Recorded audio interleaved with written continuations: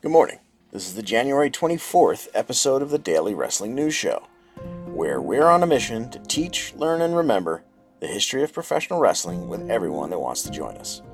My name is John, and on today's episode, we're talking about what tradition got its start on this day in 1988. Well, it's that time of year, so I'm not sure I'm stringing anyone along today. We had to get to this story eventually. On this day in 1988, the WWF presented the first ever Royal Rumble.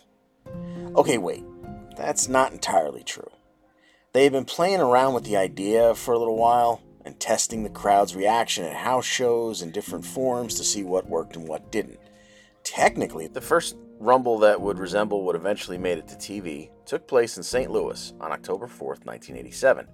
It only consisted of 12 participants and was won by the one-man gang who last eliminated Junkyard Dog. But this was never aired or referenced on WWF programming, so we don't really count it.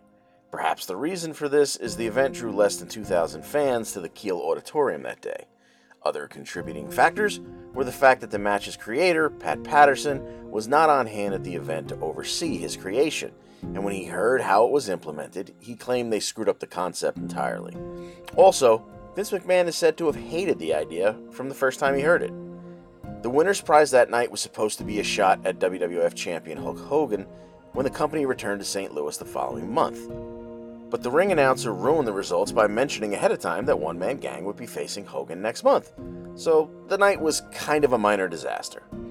The first Royal Rumble we count in the now legendary lineage took place on January 24th, 1988 in Hamilton, Ontario's Copps Coliseum in front of about 18,000 fans.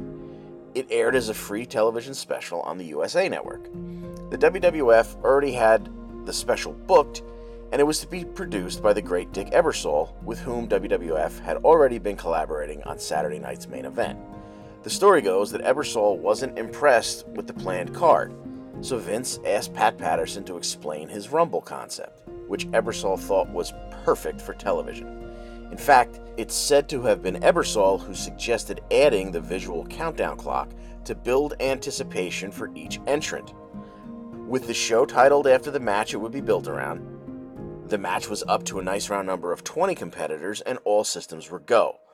Also on the card was a singles match between Ricky Steamboat and Rick Rude, a 2 out of 3 falls tag match between the Islanders and the Young Stallions, and another 2 out of 3 falls tag match for the WWF Women's Tag Team Championship between the champions, the Glamour Girls, and the Jumping Bomb Angels. No, seriously, in a company where Moolah held the title for more than 10 years because Vince would forget it existed for years at a time, they also apparently had women's tag titles. In addition to the matches, we would also be treated to Dino Bravo's, and I'm doing air quotes here, world record 715-pound bench press with help from spotter Jesse the Body Ventura, as well as a contract signing for the WrestleMania 3 rematch between Hulk Hogan and Andre the Giant that was set to take place on the main event in February, after Ted DiBiase had bought Andre's contract from Bobby Heenan.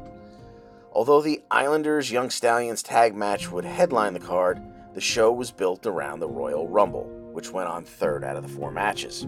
The first participant, if you're into this kind of trivia, was none other than Bret Hart, who would start the match with the man who drew number 2, Tito Santana. Bret would eliminate Tito, but it would take nearly 11 minutes and the help, eventually, of his tag team partner Jim Neidhart, who entered 4th. The Rumble would last 33 minutes, with Bret hanging around for a match-leading 25 minutes 42 seconds of that time, before being eliminated by Don Morocco. Tito would be Bret's only elimination. The one-man gang would lead the category with 5 eliminations after entering at number 19, but most important, Hacksaw Jim Duggan would enter at lucky number 13, last 14 minutes 44 seconds, and win the match by last eliminating One Man Gang. There was no prize awarded to the winner beyond bragging rights. The next year, in 1989, WWF would build a pay-per-view card around the event, and it would join WrestleMania, SummerSlam, and Survivor Series to create what we refer to as the Big Four pay-per-views. Ignoring one-offs like 1989's No Holds Barred and 1991's Tuesday in Texas, the Big Four would remain as such until 1993, when King of the Ring was added to the yearly pay-per-view event list. It was also in 1993 that the tradition began of the Rumble winner heading to WrestleMania for a shot at the WWF Championship. It's now a yearly tradition that I don't mind telling you I actually get more excited for than WrestleMania itself. It's my favorite day of the wrestling calendar year.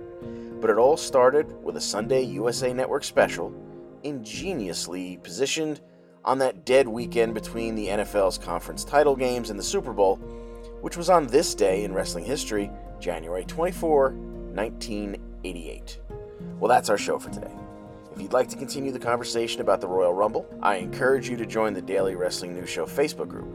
You can go to facebook.com/groups/wrestling news show or just search for Daily Wrestling News Show. Either way, click join and we'll let you in to talk about the Rumble, Mania, or any historical wrestling topic.